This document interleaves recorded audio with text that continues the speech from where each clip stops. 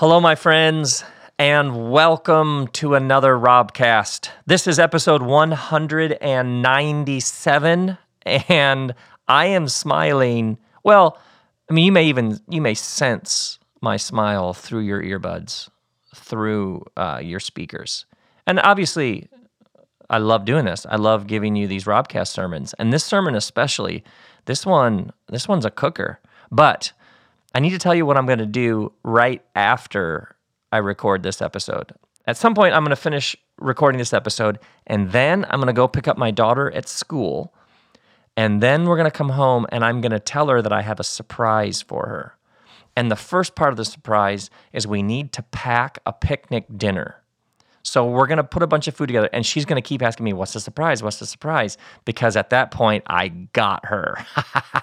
Dad is one step ahead. And then I'm going to tell her we're going to probably eat, we're tailgate. We're going to eat in the back of the car. Like we'll open up the back of the car and sit there and eat dinner. And then I'm going to drive her to the Rose Bowl. And at some point, maybe at parking, maybe while we're eating dinner, at some point, that little 9-year-old brain is going to figure out, wait a second, is Taylor Swift at the Rose Bowl tonight? And she's going to figure out, I got tickets for us to see Taylor Swift. And I'm telling you, that girl, I was going to say she'd spontaneously combust. That's what I do. But this is, her mother's daughter. So she will keep it in, but she will also be oh man, seriously, I'm going to have such dad smile. So that's why I have dad smile right now, because when you're a dad and you have a surprise, when you're surprising your 9-year-old daughter with Taylor Swift, as far as dad surprises, that's upper tier. Are you with me on that? So I have my usual joy that I get to record a sermon and share it with you, but then stacked on top of it is dad joy and the dad smile that comes from how the next few hours are going to go. So anyway, I figured I had to tell you that in case you were listening to this going, man, he's extra. He's got extra mojo this time. The usual plus a bit extra. Speaking of extra joy, next Largo show is June 4. Largo is a club here in Los Angeles, and I'm going to be doing a new show I've come up with. And I probably should just give you the title of the show because I love saying the title. The show is called An Introduction to Joy: How to Be Less Cynical and More Honest About the Subversive Truth That Lurks Just Below the Surface of Everything. How is that one? I love titles, but that one, that's a monster of a title. Woo! So anyway, that's Largo. Tickets are at largo-la.com. Would love to see you there. And speaking of would love to see you there, UK tour, first 2 weeks of July, England, Ireland, Scotland, Wales. I am coming your way. UK and Ireland tour. Tickets, it's the Holy Shift tour. It rolls on, and tickets are at greenbelt.org.uk, and I'm coming your way, UK and Ireland friends. Would love to see you then. Now, let's do a sermon, shall we? Because I love them sermons. And this sermon is called, But He Shouted All the More, which is a line directly from the New Testament, and that's just a solid, I love that line, but he shouted all the more. And this entire sermon revolves around one question that Jesus asks a man. There's this blind beggar, and he's been shouting, trying to get Jesus' attention. Jesus has the blind beggar brought to him, and Jesus just says to the man, what do you want me to do for you? How great is that? What do you want me to do for you? Or you could shorten it. What do you want me to do? Or you could shorten it even more. What do you want? It was probably, 15 years ago when I probably read this story, but then it's I read the story. It's the familiar suddenly becomes unfamiliar. It's that thing that you've You know it. You've heard, oh yeah, the blind beggar, and Jesus like heals him. Wait. Hold on. The first thing Jesus does when he's face to face with a man is he asks the man a question. Classic rabbi move, by the way. He doesn't launch into some diatribe or some teaching or some doctrine. He asks the man a question. But the question is, what do you want me to do for you? Or, what do you want me to do? Or, what do you want? What do you want? Jesus doesn't take the man away from his desire, but takes him further into his desire. A healthy spiritual vision for your life will never be about avoiding your desire or repressing your desire or denying your desire. It will never be about turning off your heart, but will be about going further into its center. Yeah, it won't be about denial. It'll be about engagement. It won't be about avoidance or repressing, but going farther in to the center. Yeah, desire.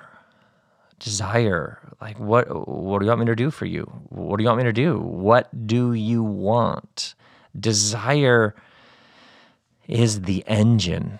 It's so central to everything, and so many people were either taught like an overindulgence of desire, but they were like cheap desire, like fleeting desire, like 99-cent plastic going to end up in a trash bin in no time desire. Do you know what I'm saying? Like it was like a counterfeit desire, B-grade desire, JV desire.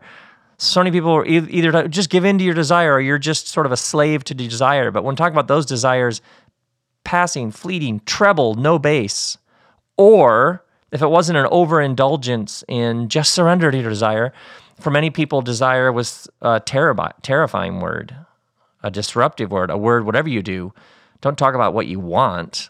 And for many people, the spiritual path especially was, they were taught it's about the suppression of your desire. It's about what the community wants, the religion wants, God wants. But whatever you do, don't actually talk about what you want. So it's important that we talk about desire because desire is the engine. And what happens in this story is Jesus meets a man and he asks a question to the man. And the question is a question about desire. What do you want? And Jesus does not proceed any farther until it is clear what the man wants. So the man's been shouting, making a ruckus. He's been rebuked by the people who are sort of handling Jesus and leading him through this city. And finally, Jesus hears him enough that bring the man to me. And then he asks this question, which is actually a terribly clarifying question. What do you want? And we're going to come back later to the clarifying power of this question. But right here at the front end, this is a big idea. This is a big idea. Jesus does not proceed any further until it has been clearly established what the man wants. Now, a bit of background, because we always have to do a bit of background, a bit of context, sort of set the stage here.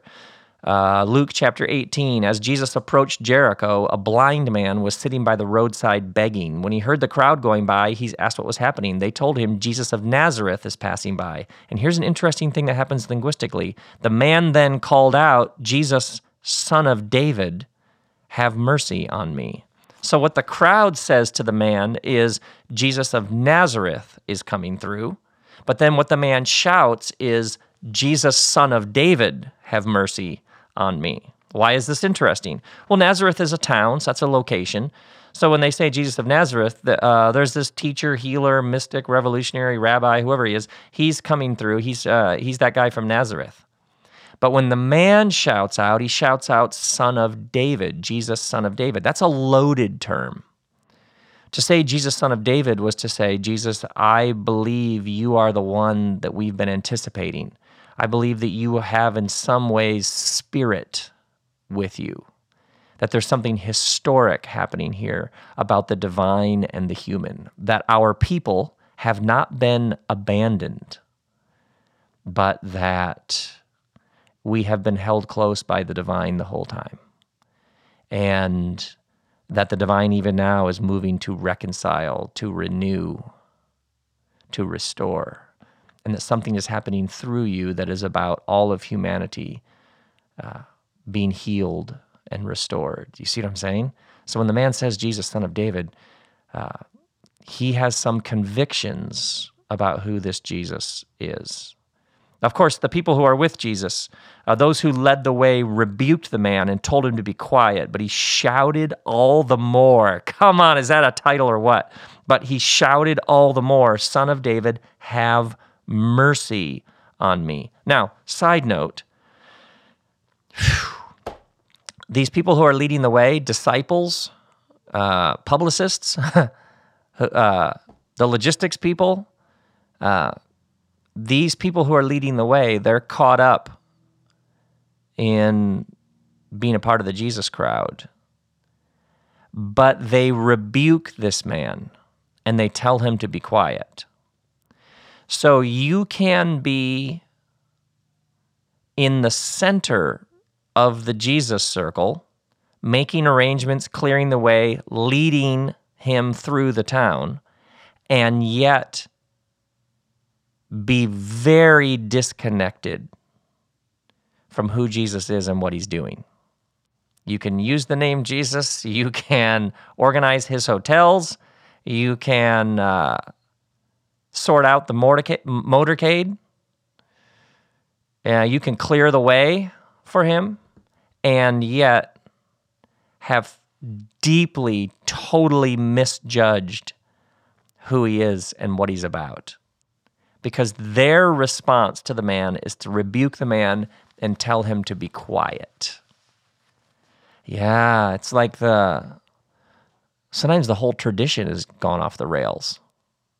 Sometimes the whole tradition has lost the plot.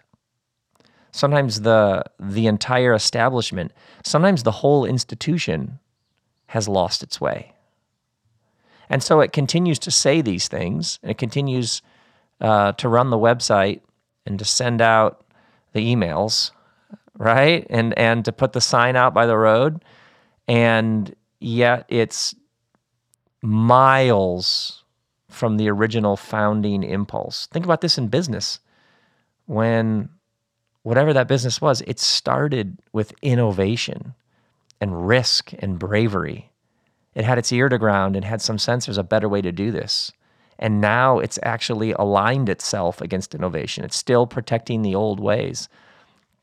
So it says one thing, and it even sometimes even you think about this in religion, they can be extolling their founder and praising the people who started the thing. Business, academics, politics.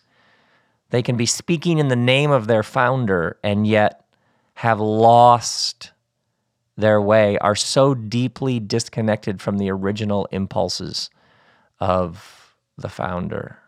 Are you with me on this? Yeah.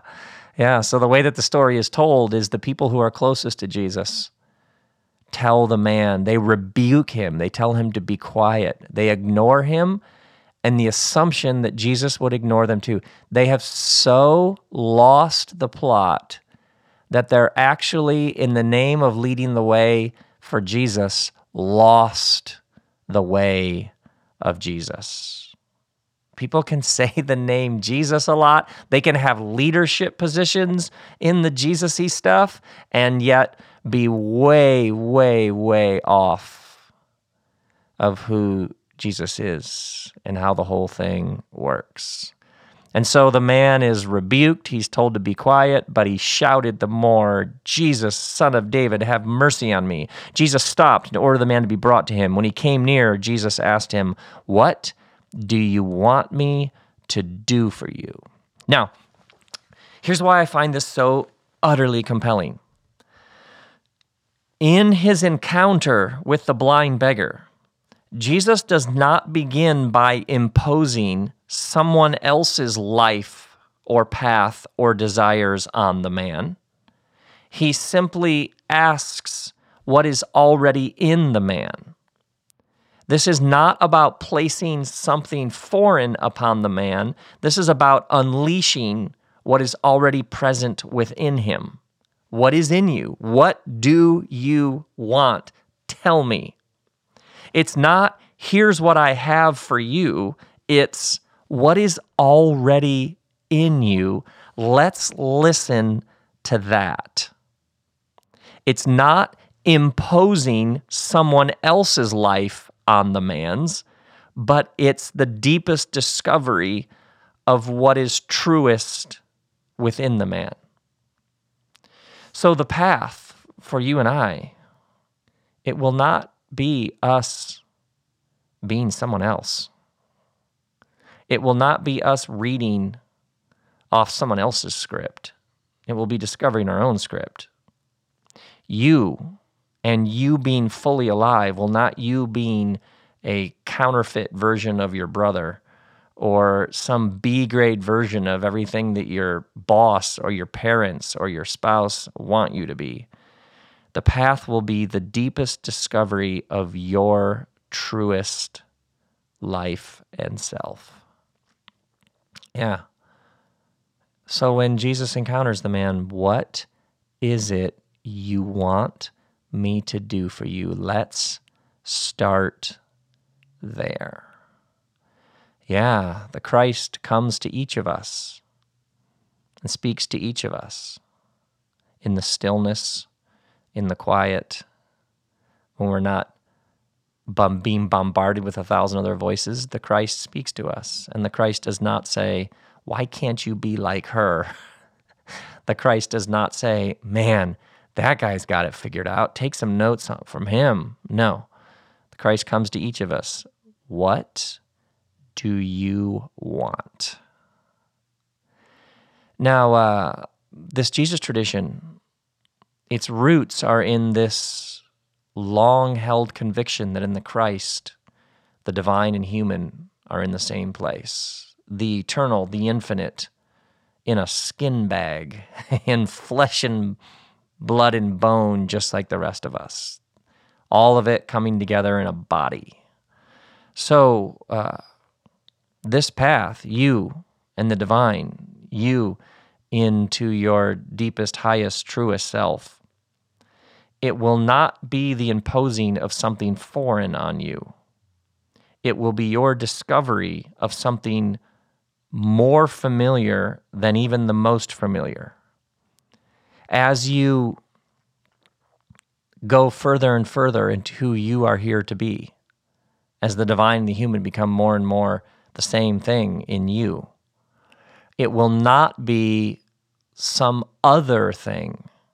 It will be that which is most familiar. It's like you'll be more and more you. Sometimes it even becomes the familiar is unfamiliar because we've been listening to so many other voices for so long that we find ourselves stepping more than ever into who we are here to be. And at first it even feels like learning a new language because it's like you've been speaking other languages for so long.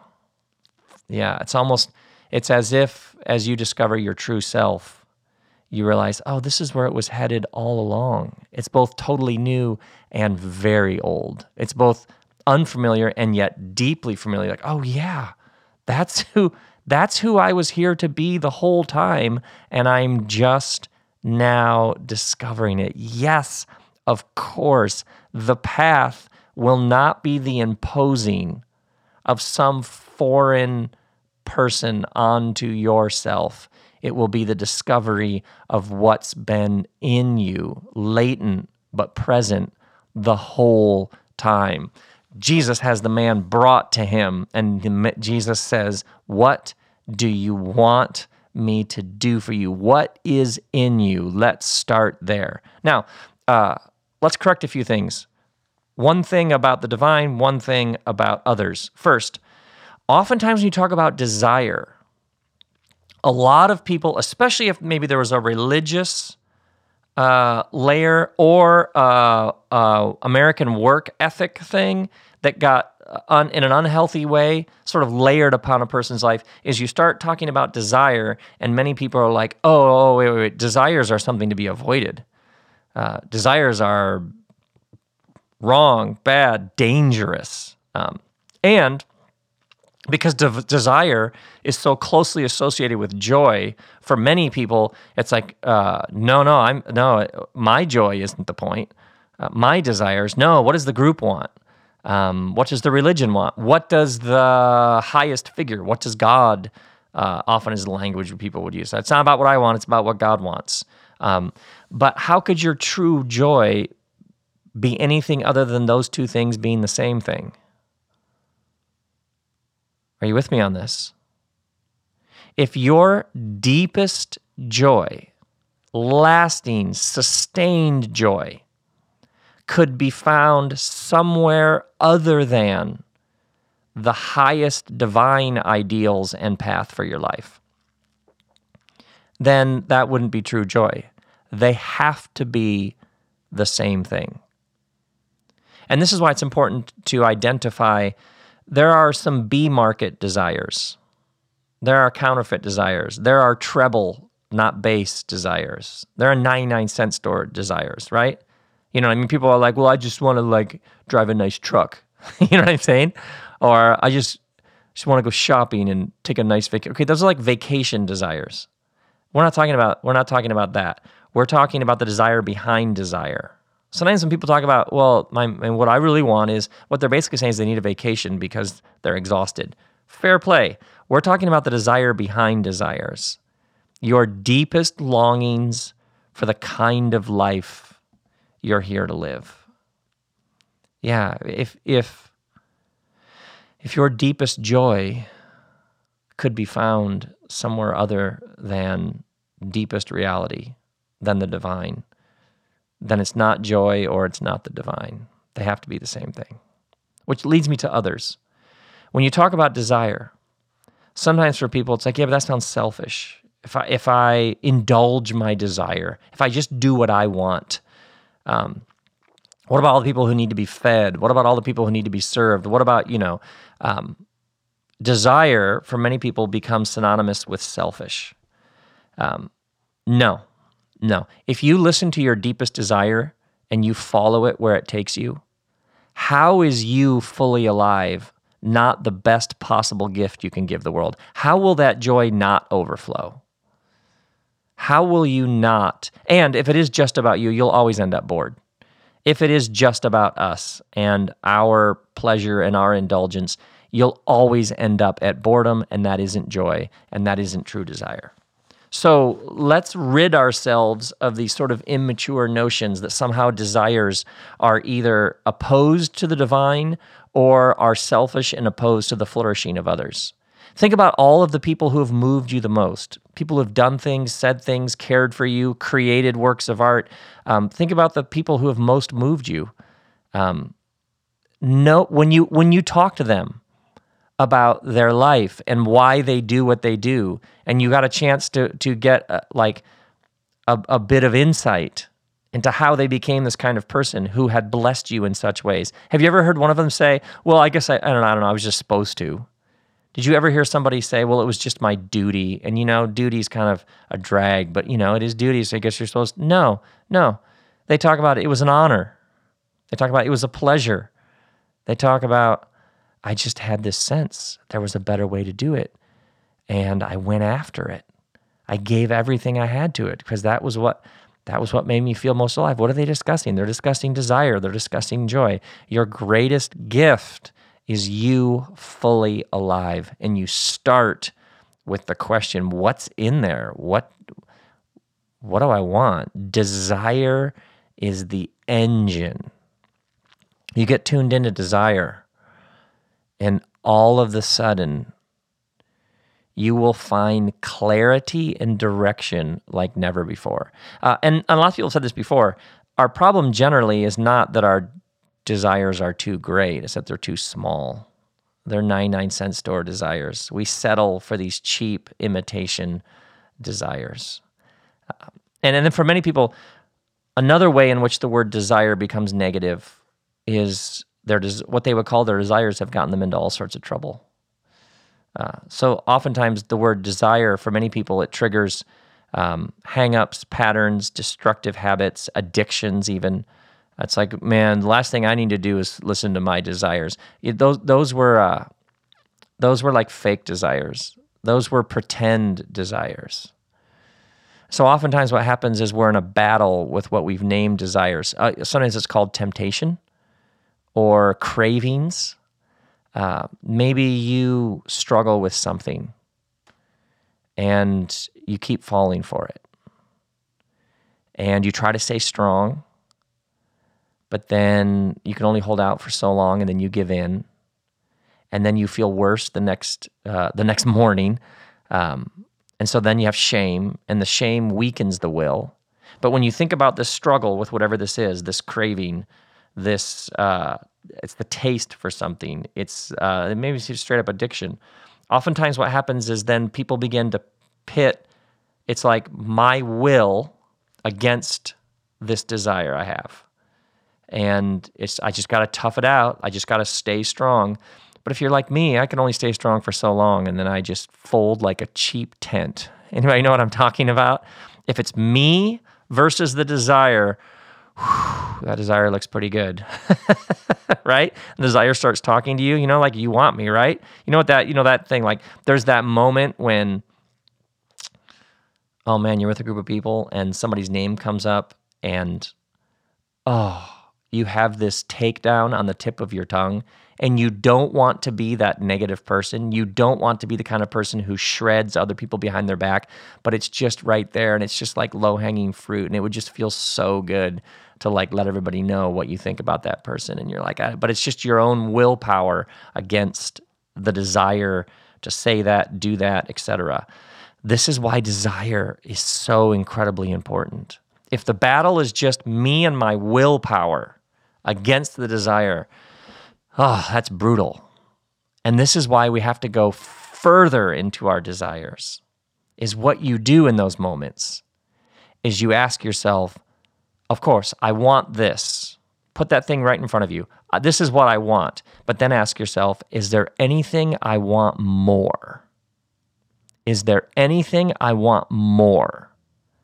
Because with this, let's say this, when I do this, when I fall for this, I don't feel as good about my body. Is there anything I want more than my craving for that? Oh yeah, I want my body to feel great. I want to feel great in this skin bag, in this meat suit. I want to feel fantastic. Oh, that, my friends, is how it works. Is you find something you want more and you focus on that and you put that in front of you and you create mantras to keep that right there front and center. You let your desire for something greater overtake the smaller desire. You let the bigger push out the smaller. And I'm telling you this, more times this has rescued me when I'm like, why do I always do that? Oh wait, is there something I want more? Yes, I want to be that kind of person. See, the answer isn't stifling desire or repressing desire or ignoring desire or denying desire or shutting it off like a valve. No, the answer is to go even deeper into your desires. Yeah, you get this vision for the kind of person that you want to be, and you go after that and you let it push aside. You so give yourself to that desire that years later you look back on things that you once desired and you're like, really? I seriously used to want that when this was possible? Oh, yeah, that's, my friends, that's how it works. Now, let's talk about the clarifying power of desire, because the number of people I've met who will literally say, I don't know what I want. Is there anything more important than figuring out what you want? Like, this is important work. Do this work.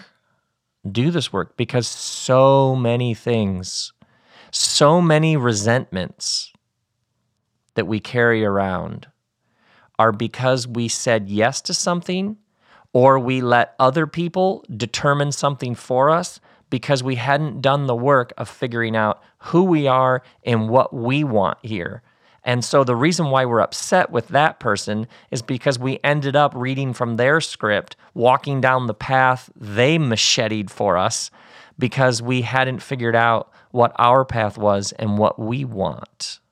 Especially you have people in close proximity to you who are constantly like, what about this? What about this? You should do this. If you have people who are shooting on you all the time, the sooner you can determine what it is you want, because boundaries flow from desire, the sooner you know how to say no and how to respond to the endless ways that the world around you can try and shape your path. If you're in a long-term relationship, one of the greatest gifts you can give this other person is to name what you want. Yeah. And then find out what they want. Yeah, of course. How can somebody love you well? How can they go after your desires with you if you haven't been clear about what those desires are in the first place? Yeah, so this is actually one of the ways that you honor, especially somebody who you're going the distance with. One of the ways that you honor them is you do this work. Yeah, because how else are they going to love? How do you love somebody who doesn't know what they want? Yes, and sometimes this is the work we do with each other is we help this other person. We help them. Maybe that's what you. Oh, you're right. Maybe we help them clarify. Oh, and as long as we're on it, I'll tell you where desire is incredibly clarifying. Is in toxic, soul-sucking relationships with people who have no boundaries. If you have somebody who steps all over you and who is constantly like pushing you, and you find they're constantly violating your psychic space, ask them, just quote Jesus. People always hear people say like, I just want to be Jesus to them. Okay, here, literally be Jesus to them. Say, what do you want me to do for you? Oh, this one is, if you sense somebody is manipulating you, if you sense somebody is crowding you, if you sense somebody is trying to get something from you, or they're trying to use you to get something they want, ask them that, what do you want me to do for you? Because nothing can bring to the surface quicker any toxicity that's lurking there. Because they may literally say, I want you to X, and you're like, I don't do that. At least now it's in the open. Do you realize what you're asking? Few things bring any toxicity to the surface. It's like a magnet with shards of metal. Few things bring things to the surface faster than this question. What do you want me to do? What is your desire here? Man, you get there now, or somebody around you is complaining, and they just keep going. They've got their violin and their wine and their cheese, and they just keep going. Oh my word, just stop them and say, sorry, but what do you want? What do you want?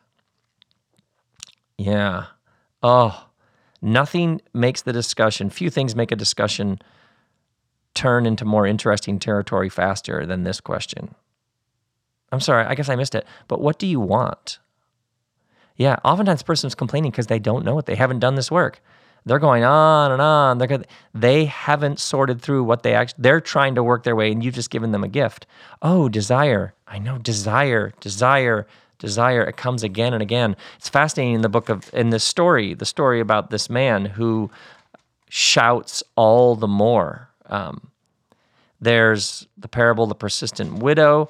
There's the two men who go up to the temple to pray. There's the rich man who walks away. There's Zacchaeus, the tax collector, who gets up in a tree. It's like again and again and again, the stories are about desire. Who wants this? What do you want? Again and again. Sometimes it's as simple as a prayer.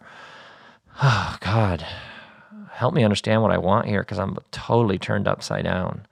Help me figure out what so-and-so want. Help me have the courage to ask so-and-so what they want. Or if you're in one of those, you're battling some habit, some destructive pattern, some craving, make this your prayer. Like, God, help me want something more. Help me want it so much more that I'll lose my desire for this thing that just keeps getting the best of me. Show me, because oftentimes our desires are counterfeit desires. In wanting this thing that keeps letting me down and filling me with shame and failing to deliver, what is the thing I want behind that thing? What's the deeper search that's going on here? I keep falling prey to that substance, person, issue, craving, desire. What's the thing I want more? That this is, I keep settling for the B grade knockoff version.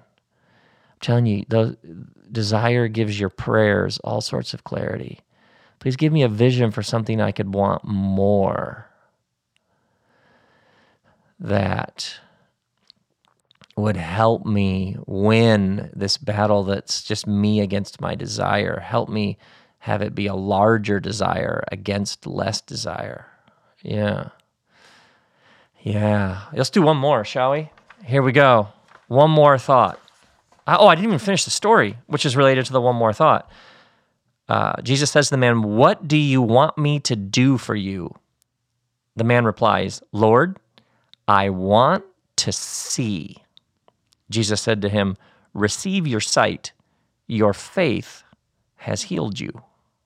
Immediately he received his sight and followed Jesus, praising God. When all the people saw it, they also praised God. Okay, I'm sure you noticed something there, right? "Lord, I want to see," he replied. Jesus said, "Oh, now you can see. Receive your sight. Your faith has healed you." Oh, another classic from JC. Your faith has healed you. Literally like, oh, I didn't do that. Oh, can you see now? Yeah, you can see. Oh, I didn't do that.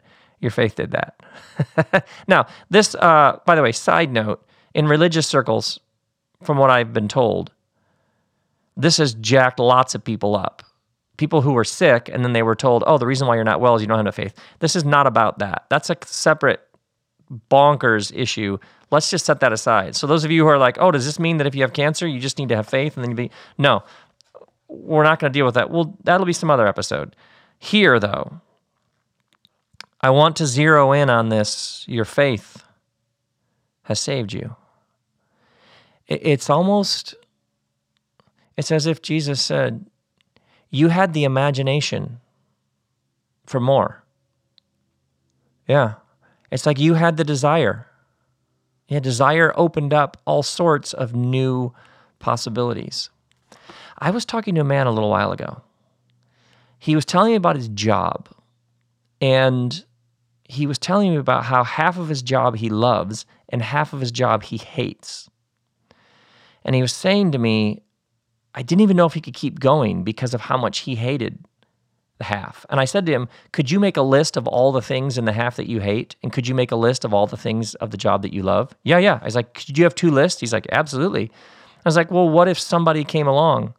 Oh, and do you have other ideas for the half of the job that you love? Are there other more things you could do with that? Oh, yeah. I said, well, what if somebody came along and they did all the parts that you don't like to do? Because there's somebody somewhere who would get off on doing the stuff you hate to do. That's just true about how things work. Some people there's somebody who would love all that. Why don't you just make that your prayer now? And what's so interesting is the guy went blank on me. And I was like, no, seriously, think about it. This is about imagination. What if somebody could come along and they could be hired to do all those things that are killing you, and then you could do all the things that fill you with life and that you're obviously quite good at? And the man said, well, where would the money come from? I was like, oh my word. By the way, I know a guy, this is his phrase.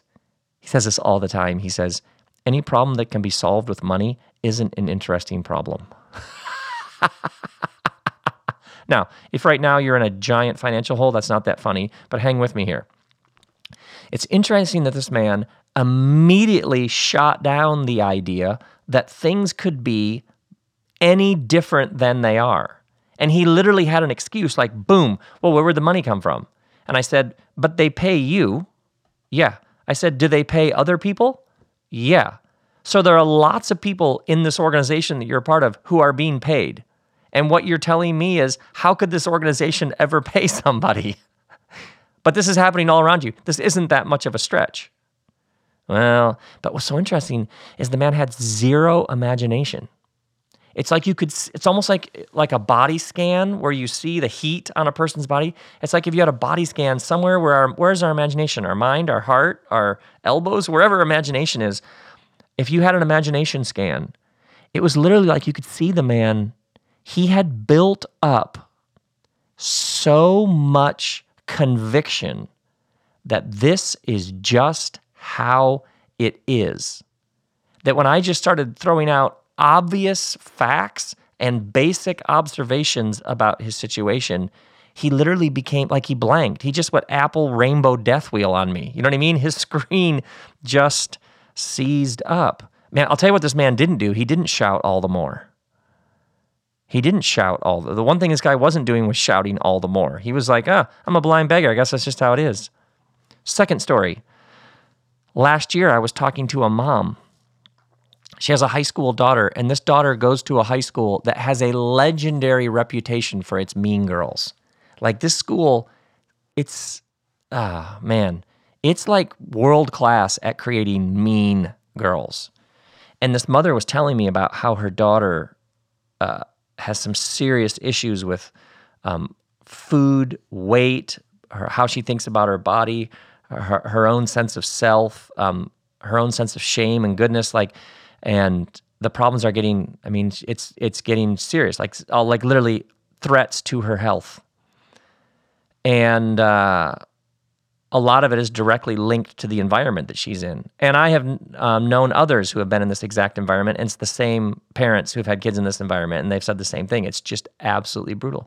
And I said to the mom, well, yeah, she's telling you the truth. Her body is telling you all the truth. It's telling her the truth. This isn't working. She's not thriving.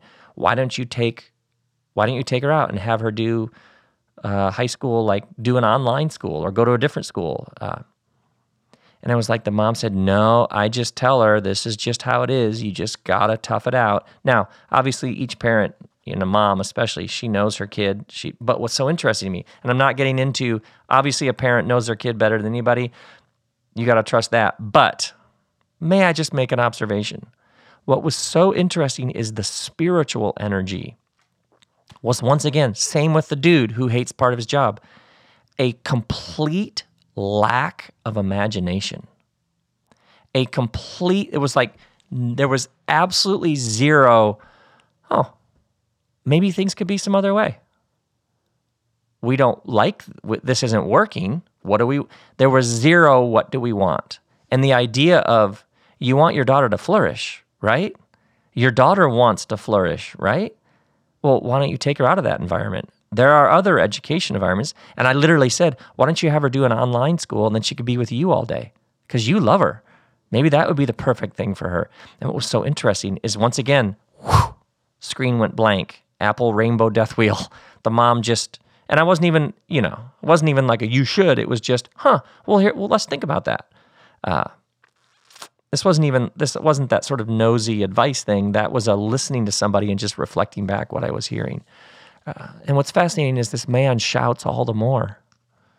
His desire is for something better, something more, something else. Jesus, Son of David, have mercy on me. He refuses to accept that this is just how it is. Desire is incredibly disruptive, and desire has this nuclear capacity to disrupt, because your desire says, no, I will not settle. You start listening to your desire. What do I want? You open this up. You open up your heart. This may take you into all sorts of places. I want to live more simply. I want to live with less financial pressure. I want to live in a different place.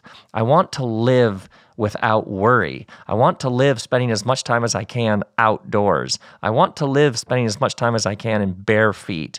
I want to live waking up each morning saying, can you believe we get to do this? I want to live with more knowledge about that. I want to live having forgiven everybody for everything. You see what this does? You start talking like this. There's this great line in the letter to the Ephesians, not to the one who's able to do immeasurably more than you could ask or imagine.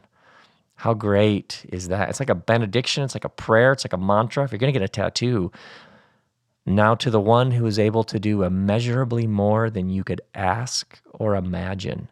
And this blind beggar in Jericho is like, no, this can't be it. So Jesus of Nazareth passes through. Jesus, son of David, have mercy on me. They tell him to shut up. They rebuke him. He shouts even louder. But he shouted all the more, Jesus, son of David, have mercy on me. It's like this broken, humble ache. And then Jesus says, what do you want me to do for you? I should add a post note to this whole thing. You've noticed, obviously, that I don't use the word Christianity a lot because I don't use that word when I'm not doing a podcast. I don't find it that helpful because it feels like a big, bulky, feels like a sweater that doesn't fit. Like it's a big, bulky, and people are like, what are your thoughts on Christianity? What do you mean? Like what? Statements? Propositions? Stuff that people say on CNN? Like, what are you know what I mean? What are you talking about? It was never, to me, it was never like a formal religion. It was never like a set of things you have to believe. For me, going way back, and we probably should do a whole Robcast series on this. For me, going way back, it was always something personal, something deeply personal. It was never some giant system of doctrines and dogmas and who's in and who's out and who's more right. For me, it was always something about this resurrected Christ, something about the Jesus who cuts right through all that shit with the truth, with love, with grace, with compassion, with honesty. Like, what do you want me to do for you? What do you want? That's, man, who knows where that will take you? Who knows what that will unlock? Who knows what new space that could take you into? Yeah, there you go. But he shouted all the more. That dude wouldn't accept this is just how it is. Be quiet, play the role, shut up. No way. That dude shouted all the more. So your desires, my Robcast brothers and sisters, my friends, who knows what's lurking in your desires? Who knows how clarifying your desires can be? Who knows, just asking some people around you, what do you want me to do for you, may get rid of all sorts of ambient nonsense. Yeah, who knows where your desire may take you. This is not about the imposing of someone else's life. It's about you and me going further and further into who we've been the whole time.